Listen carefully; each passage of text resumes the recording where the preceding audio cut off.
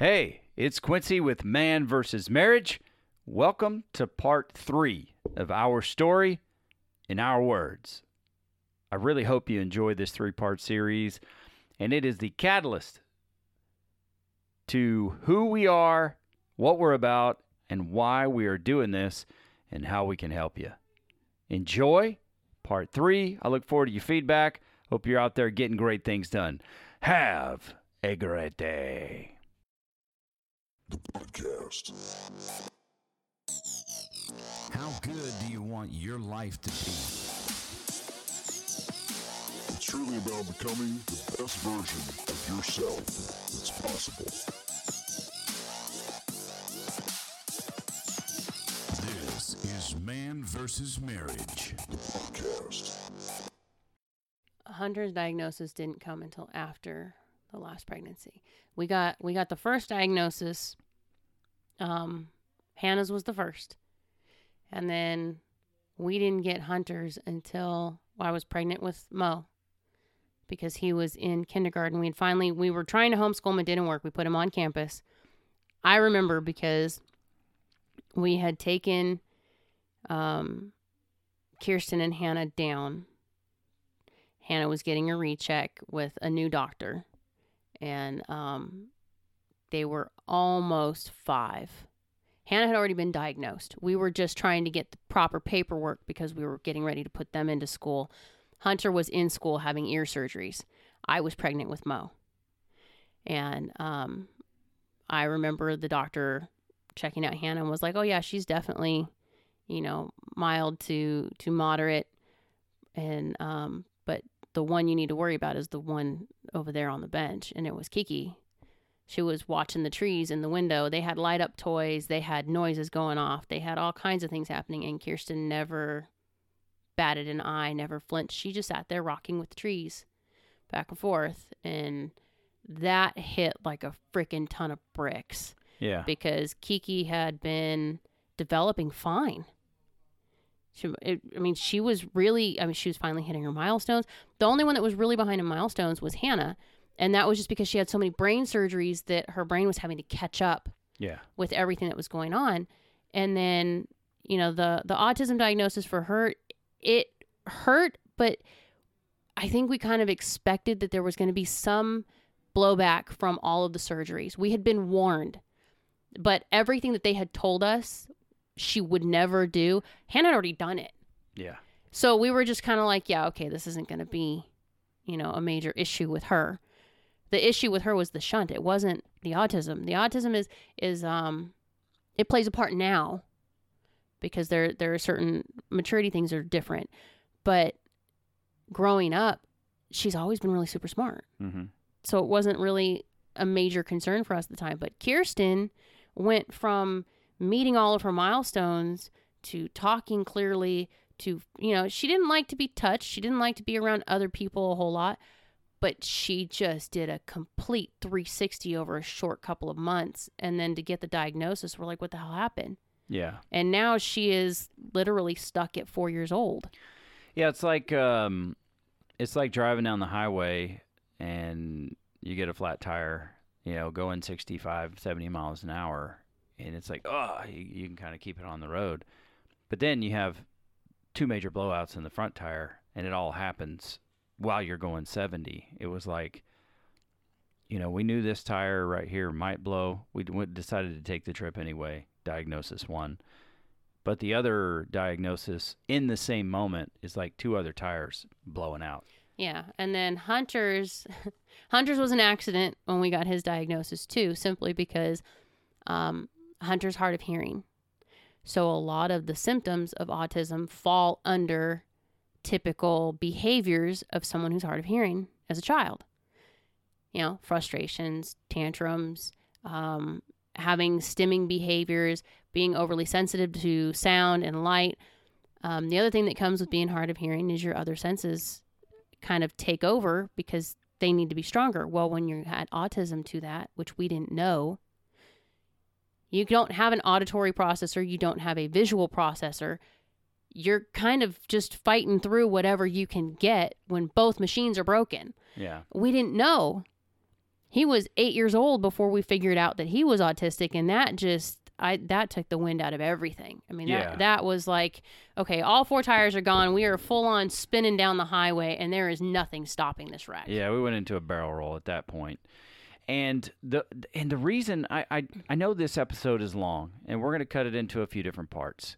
But the reason that I want you to hear our story is, A, we just need to take the opportunity to tell our story together in our own words. And B, so that you understand where we have been and what we weren't always here. right, and what we have come through.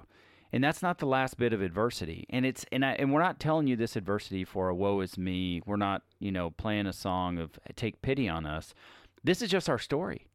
And in the middle of all these other things, we're bouncing from church to church.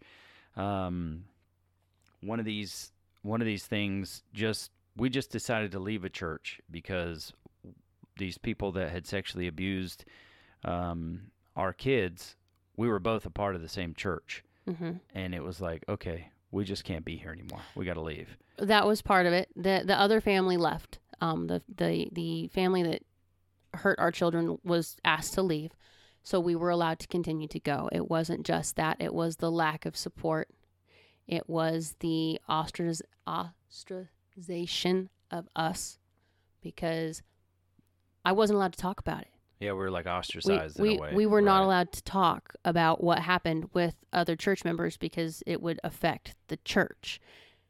Okay, but if you've ever been through something traumatic, and anything, the loss of a child being molested, a divorce, somebody cheating on you, you need to talk. Yeah. That's how you get through it. You speak and you process. And then you get an outside voice that maybe, just maybe, has a perspective you haven't thought of. That's how this stuff works. To be told we could only speak to that one person if we were going to talk about it, that no one else was to know about it, and then to find out all leadership knew about it. It became the talk of the town. And it was like, okay, not to be rude, but I know these people, and certain ones I already knew had talked to their families because their families were part of the church and they wanted to make sure that their children were safe. Just because they're in leadership doesn't mean they're going to keep their mouth shut. Yeah. So when I started getting little hints here and there, I became butthurt because you told me to shut up. And now all these people are talking about my kids. Mm-hmm. If there is one thing you have learned about me, my husband and my children are a no-go zone for anybody. That is the one place I will turn 100% complete and total bitch. And I have no remorse. She'll come and get your AWS. My children, because of how hard it was for us to get there, and because of all the struggles we've been through, everybody says their kids are precious. Everybody loves their children. I get that. But I have such a beast mentality when it comes to people hurting them. I think that's a motherly thing in general. Mama bear is an understatement. I think I've got a Wolverine hiding in there somewhere. But. Yeah. And so what we did was we just got out of church, and then, if there's any positive that can come out of those terrible situations, that's what we decided to go to your aunt and uncle's church. My uncle, so I was going to my uncle's church when Quincy and I met. This was the complete 180 from the two places. But when I called my uncle, I hadn't talked to him. My family is not really close at that time. And I called him and, and that's why I love him. He's like me. He doesn't bullshit. Why are you calling me? You never talk to me. Why are you calling me? Yeah. And I was like, okay, here's the situation. And I laid it out. And the first thing he told me was I would go after them for everything they're worth. He's like, if that was me and that was my child, I would go after them for everything I could possibly get. Not money, punishment. Yeah. Because these are my kids. And in that split second, it was just, he understands me. Mm-hmm. He's not telling me. The first thing we were told from the other position, the other pastor, was we needed to learn to forgive. Immediately, that was the response, is you need to forgive. Okay, Hannah, plug your ears. Fuck that. Not happening. Yes, you can put the E on this one. Here goes writing the E for explicit. These are, there's no way. I was not in the headspace that I was going to forgive these people right away. I don't care who you are. Something like that, you don't just turn around and go, well, I know you did wrong and I'm going to forgive you and I'm going to do my best to just let it go. No, I was pissed and I needed to go through being pissed. Yeah. I needed to process that. Right. You needed to process that. I needed to go back and make sure that I felt like my kids were safe. Mm-hmm. And the first thing my uncle said was, I know where you're at. Be mad. Go take care of what needs to be taken care of and then bring them here so we can love on them. Man, That was, and it was never, he never ever came at me and said, you need to forgive this. The only time that ever came up was 2 years later. He came up to me. We were doing a prayer thing and he said, I know that you know what I'm talking about. It's time to let it go. Mm. Nobody else knew. Nobody else could have known. But that is all the difference for me between where we were and where we needed to be. If you can't understand me, I am not going to hear you. I won't. I never understood. And even to this day, that same pastor, we run into him a couple of times. We ran into him probably about almost a year ago. I was taking somebody over there and he's like, whoa, long time no see. And I didn't mean to, but it was just like, yeah, there's a reason for that. That was the last conversation we've had, but it's still there. I've forgiven it, but I cannot forget that you basically swept my kids under the rug. I can't let that go. I can forgive you for how you treated us. I can forgive you for what the words that you spoke. What I cannot do is forget that you had an agenda that was more important than seeing to the need of a person who was clearly broken. I mean, we were shattered at that point. And another hard thing is that I don't feel like justice was served at all. No. There was no justice there for our children as far as the system goes. And that was deeply, deeply wounding, So though all those things happening, and then, during those times, getting ready to lose our house, tons of adversity in my work. It was just like the world felt like it was crashing down on us. And at that point, there was already with the adversity and resentment and pain, the whole Alabama thing, and people calling CPS on us because they didn't understand jack shit about what goes on in our house. Oh, yeah. It's just a stir. And, we just by circumstance had started drifting apart. And thank God that we ended up at Bill and Rita's church, because that revolutionized my life, period. Just aside from the faith side of it, the people side of it really just revolutionized. It's a debt of gratitude for my entire life that I don't know I could ever repay to Bill and Rita. Mm-mm. And then, that whole church family was just... Jack and the Guspeth family. Oh my God, dude, I miss Jack so much. If he listens to this, I miss you. Yeah. Jack was like the big brother I never knew I had. Yeah. And when we had, I think my turning point, because he was always the one that would catch me. He's the only person, and I can honestly attest to this, he's the only person who could come up to me at any given moment in church, put his hand on my shoulder and pray for me, and I never flinched. Yeah. Other people would come up and touch me, and it's like, who the hell is that? What are you doing? I never felt that with Jack, ever. Yeah. But I knew there was something about him that was just different for me. Jack was a protector to me. Yeah. And I just knew that. And for me, if you've listened to previous shows, one of my biggest things, I have to feel safe. I have to. So when we had, there was a couple of times that we had to talk to him, but the biggest impact for me was when we had Hannah was in Lancaster, Gracie was in UCLA. Gracie had an infection in her hip. We didn't know what the hell was going on. It just came out of nowhere and blindsided us. We thought she wasn't going to be able to walk. I mean, we were exploratory everything, trying to figure out what happened because she got an infection in the hip bone, and we didn't know what we were up against. And while I was at UCLA, Quincy was at home working. He was driving back and forth to, every other day just to check in and make sure that I was still stable.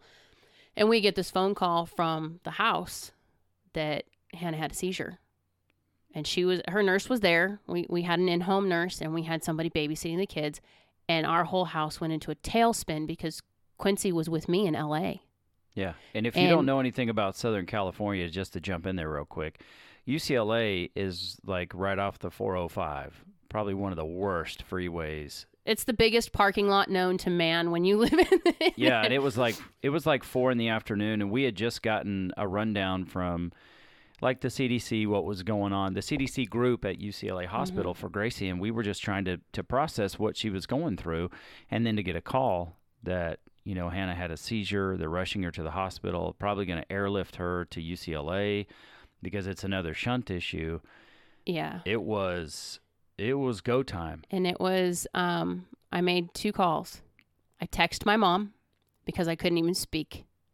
And I told her, I remember the text, "Mama, I need you." Within 10 seconds, she's calling Quincy's phone. What's going on? So he's giving her the rundown because I can't choke through what's going on. I just got told that Gracie might not walk. We're getting ready to do major surgery to find out if she can. She already has CP. So all of these things are just kind of snowballing at the same time. Hannah's had a seizure. Nobody can tell me, the people that were with her couldn't explain to me exactly what they saw. Now, being us, I know what her seizures look like, and I know which ones are the shunt. Mm-hmm. It's something that unfortunately we've learned. Mm-hmm. I know what I'm looking at. And we know the symptoms. There were no headaches. There were no previous symptoms. It was just all of a sudden, her shunt got clogged. It stopped working. Nobody had any precursor to what was happening, but no one was there that could stay with her. They had to stay with the kids. There were 7 other bodies or 6 other bodies in the house that had to be watched. And so immediately I was like, you know what? Quincy called and talked to Bill and Rita. Bill and Rita were in limbo somewhere trying to figure out if they could change their schedule. And just out of the blue, I called Jack. It's like, "Jack, I need you. This is what's going on. Hannah's had a seizure. We can't get there. We're on the road. Bill and Rita aren't available. I need somebody there when she opens her eyes who A, understands what they're looking at, and B, she'll relax. She knows you." He worked out at the Air Force Base. He literally dropped what he was doing, got off the phone with me, left his job, didn't even he told me, he says, "I just told him I had an emergency and I was out." There was no other explanation. Called his wife, who was 25 minutes away because of drive time, and had her go to the hospital so that somebody was there to meet Hannah. And then by the time everything happened, we got here in time to get her set up for airlift and all this stuff. But this was a guy who didn't have to. And I didn't think at the time that we were that close, but it was just that moment of he would know what to do. Mm-hmm. And he keeps me safe. He'll keep her safe. And that just shifted everything. And then about a year later, when his son had a major seizure and some stuff happened, it was that moment between me and him where it was just like, you know what? He kept saying, "You would think this gets easier." And I was like, "No, dude, it never gets easier. You just learn what to expect and how to process through it. But it never gets easier." And both of us in that moment just went, damn. Like, somebody gets me. You understand. Yeah. You understand what I'm facing. It's not everybody can do that on that level. But he's one of those people that's probably one of those anchors that will never, ever go away for me. Yeah. But yeah, that whole church family was just so different from what we came from, because the previous place, everybody believed that they got to discipline, not like spank your kids, but they got to tell your kids what to do. They got to correct their behavior. They got to do the whole, for lack of a better word in my own terms, I call it holier than thou, because you can tell my kid they can't act this way, but your kid can act that way kind of crap. And I didn't like it. I had people coming in our house and telling, "You shouldn't have Care Bears in your house because they're evil, and you shouldn't let your kids watch this or that because of whatever religious voodoo crocka they had in their head." Yeah. And getting back to our original roots, so to speak, in that particular family church, they were so different. It was like they came to us asking about Kirsten. Okay, we want to include her in what we're doing. How do we do that? Yeah. Kirsten is the odd man out. Nobody ever wanted to include Kirsten because Kirsten is just too difficult to deal with. Yeah. Her mood swings and her tantrums and her inability to understand and adapt to people. I mean, people ran from us. Yeah. Because they couldn't deal with it. And I don't blame them. I get it. Yeah. Dude, if we could have ran away, we probably would have several times. But this particular group came straight to us. We're going to have a party. We understand Kirsten has allergies and there's certain foods that interact with her brain differently. What can we get her? Not, hey, can you bring me something? What can we do?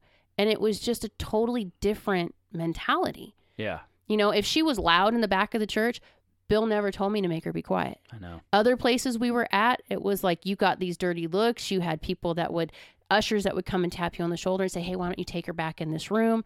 Yeah. You know, and it was like Bill always, it used to crack me up. Kirsten would be in the back of the room and all of a sudden she would start cracking up. And right in the middle of a sermon, he would turn over and go, I think it's funny too, Keeks. And he would just keep right on going. Yep. Like it just didn't even matter. Yep. And it kept everybody else from. There's people, it was for us more than anybody I know. He would make those comments. I believe that. And maybe for other people too, but the Enos family, the Guspeth family, the Jasperson family, the Tracy family, those are people who make lifelong impressions on our story. Mm-hmm. And just what they did to make us a part of that family. And that was a major game changer, because then it led us through all that trauma into, you know, and that without that we don't get to how do we get here. Yeah.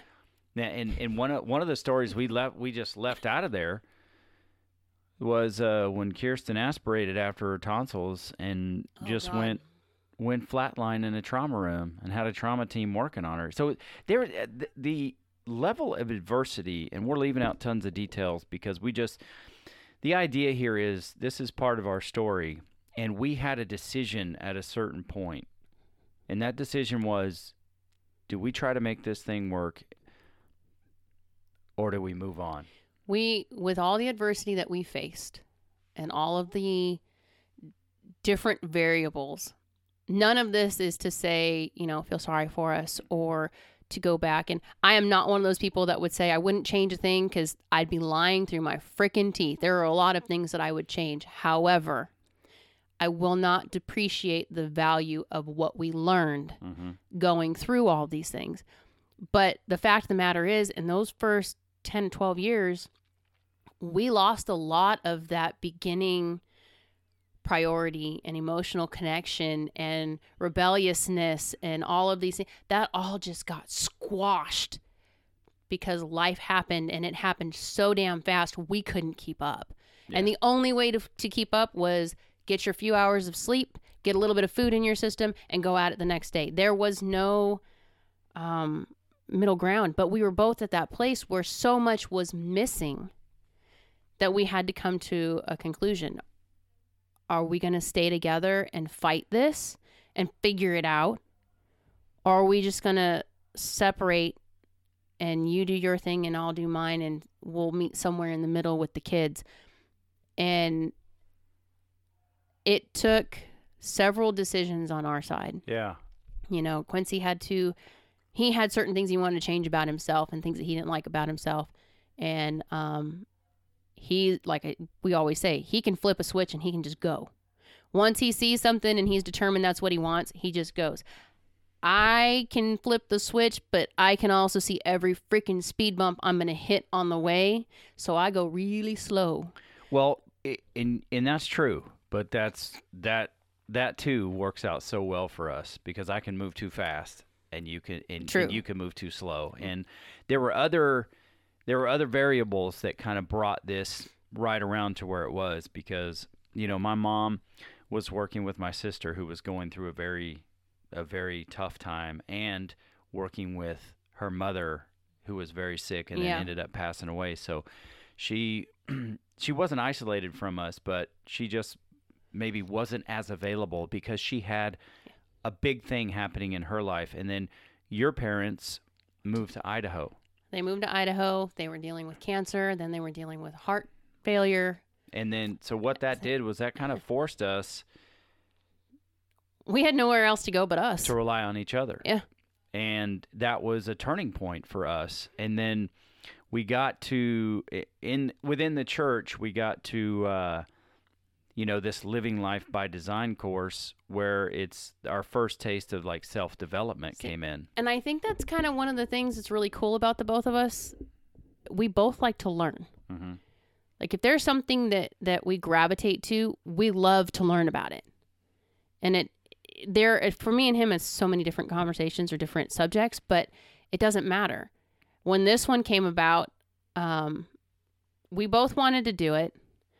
We were both excited to do it because the way that it originally came about, it was like self-awareness, but it was also, getting you past your funk, getting you over your fears, and developing you into the person you want to be in at the time. Quincy was aspiring to be a manager and to move forward in his career, and he was at a kind of a rough road. He didn't know where to go with it.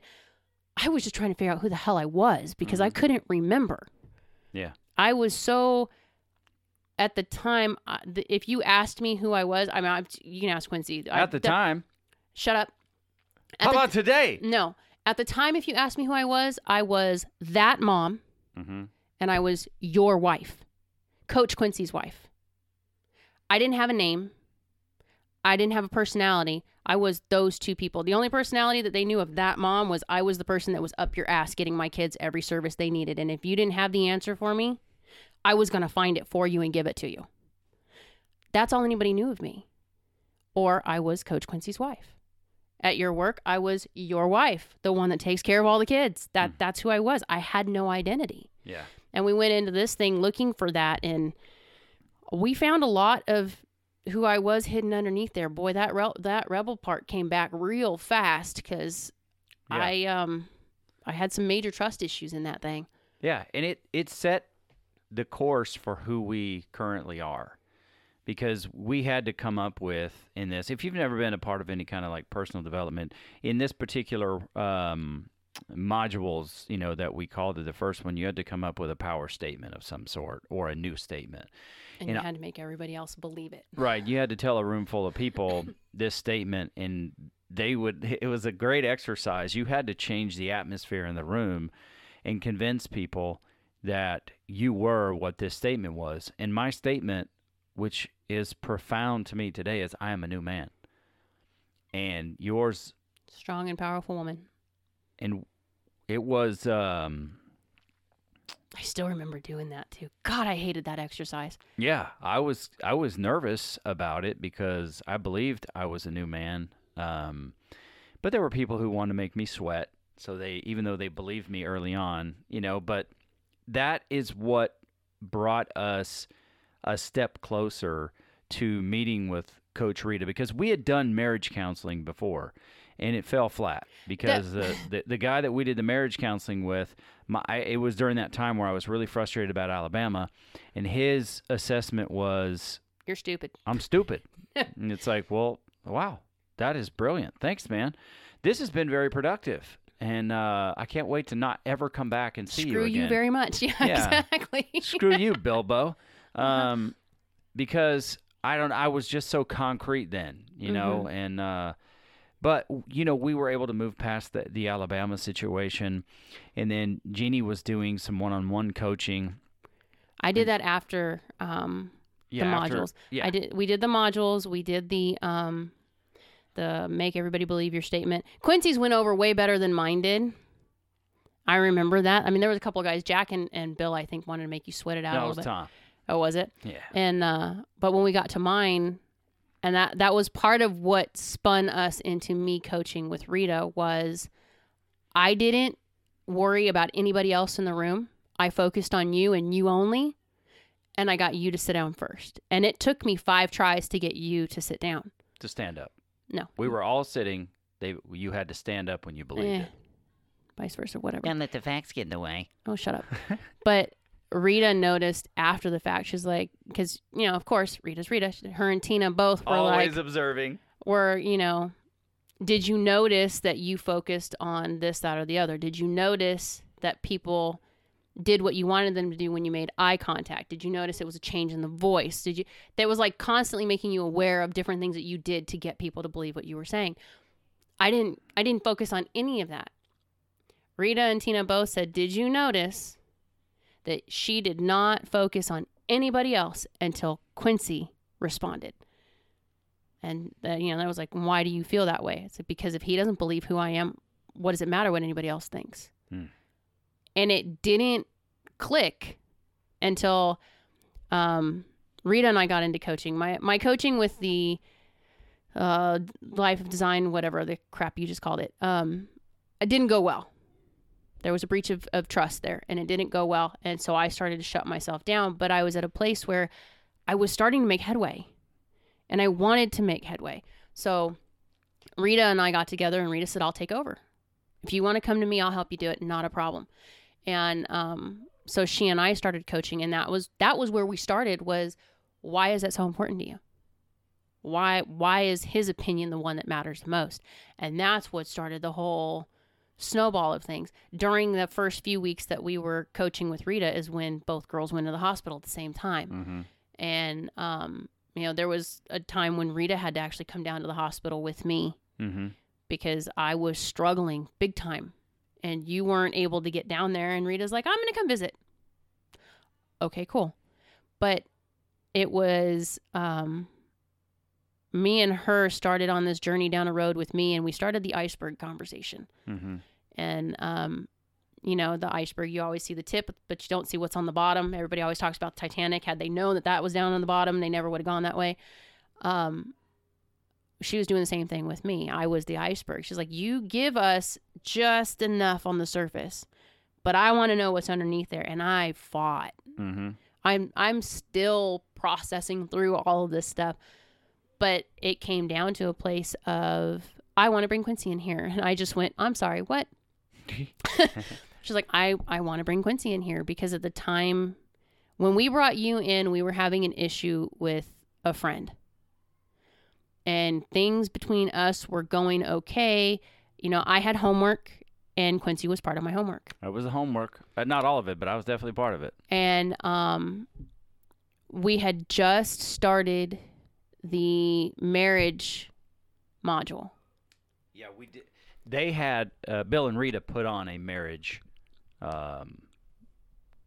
That was where the rubber met the road. That was the realization that you thought our marriage was one place, and I thought it was at another. And we both went, uh-oh. Yeah. Reality check. We have a problem. So that's when Rita said, I want to start bringing Quincy in for your coaching sessions. And I was like, okay. But I was like, he's not going to listen to you. He's not going to change. It's not going to matter, but we can try it. You said that crap. I did. And Rita, her response was, let's just see what he has to say. Okay. Complete 360. We got in there for the first meeting, and everything that I thought you were going to say was not what you said. Everything I expected to happen was not what happened. And Rita just sat there and went, I thought you said he wasn't going to do this. I thought you said he wouldn't be willing to listen. I thought you said, and it was just like, okay. Just back down.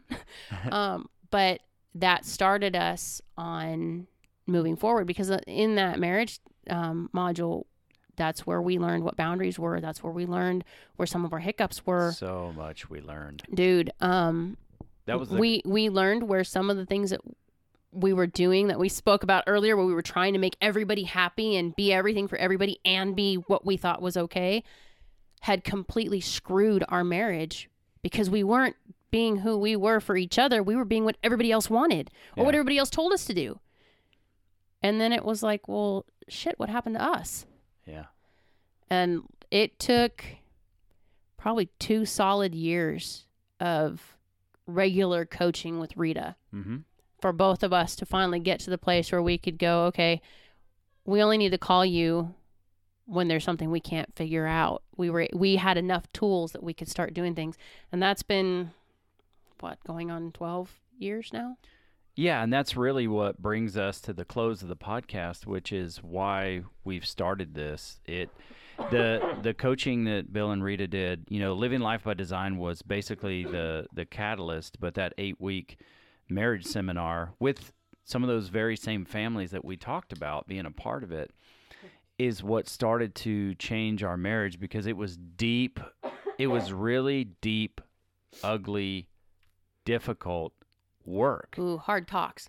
Hard talks. And then, that got us to a place where we started saying, well, dude, I didn't even know that there was anything about, I didn't really know much about Tony Robbins except for Shallow Hal, and it's like, oh, I actually don't have to be the person I am. I can make changes.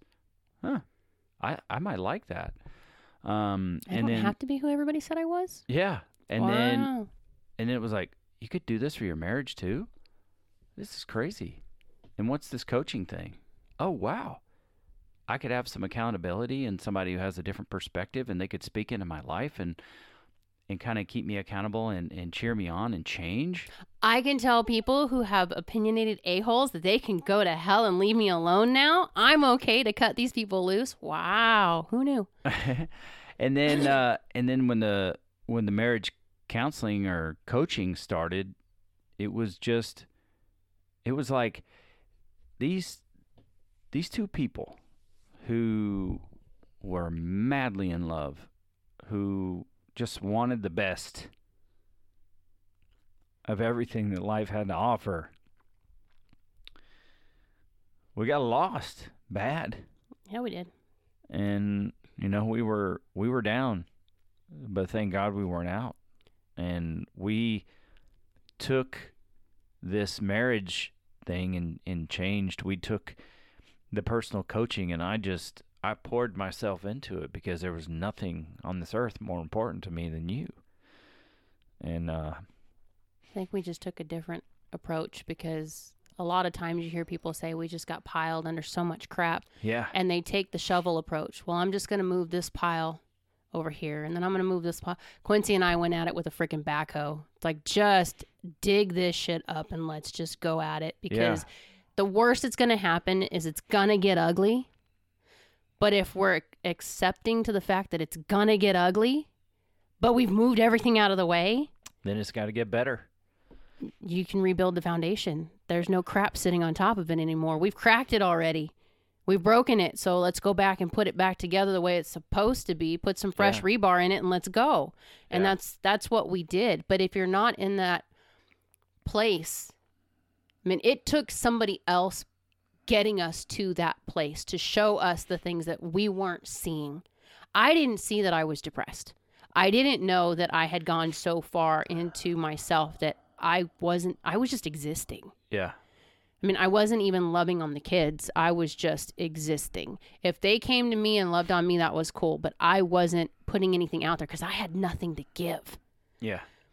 And it took somebody else pointing that out for me to go, holy crap, that is the exact opposite of what I said I was going to be as a mom.